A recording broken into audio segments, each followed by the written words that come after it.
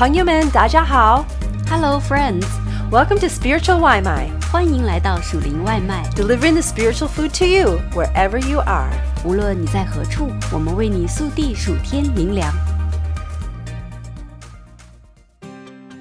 This Spiritual 外卖 is a part of a series entitled Kids Are Awesome, Leading the Next Generation of Faith. These articles are specifically written for anyone who is leading young children to grow in faith. We hope they can also be applied to leading younger generations of all ages. Craft time gives children a creative way to interact with biblical truths. A well-planned and age-appropriate craft that makes room for creativity will be a fun way for God's Word to be planted in our children's minds and hearts. Connecting the craft to the story. The craft should be closely connected to the Bible story or theme and serves as a reinforcement for the main goal of the daily lesson. Craft should be simple and age-appropriate. The craft should be simple enough to be completed in class. Leaders should consider the abilities of the children, especially paying attention to their fine motor skill abilities. The leader should be able to explain the craft in simple steps that the children can easily follow. Make room for creativity. A good craft makes room for children to express their own creativity. Children should be able to follow directions, but also be able to make their own creative decisions. Steps to an organized craft time. Number 1, prepare all supplies before class. Number 2, plan where the children will do the craft. Number 3, show example of completed craft to children. Number 4, connect the craft to the Bible story or theme, but do not retell the story.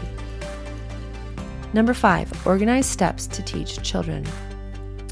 Explain and demonstrate all steps at the beginning. Explain and demonstrate steps as the children create the craft, for multi-step craft especially, and use I do, we do, you do.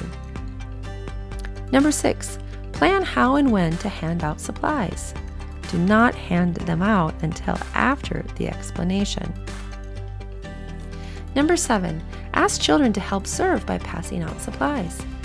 Number 8, anticipate difficulties or messes and plan ahead.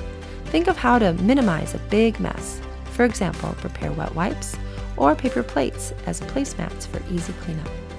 Number 9, children must write their names on their craft. Number 10, everyone helps to clean up. Number 11, if children need to finish the craft at home, prepare plastic bags. Allowing children to express their creativity as they learn more about God the Creator is a delightful way to grow in faith. And when the crafts are finished, kids can tell their families and friends about what they have made and retell the stories and truths they have learned.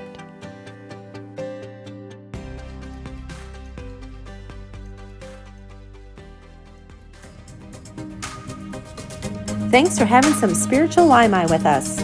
感谢你今天属灵外卖 We hope that you liked it and that it fed your soul. 希望你喜欢灵里满足 And we hope you come back for some more. 期待你再次回来 We love ya. 我们爱你哟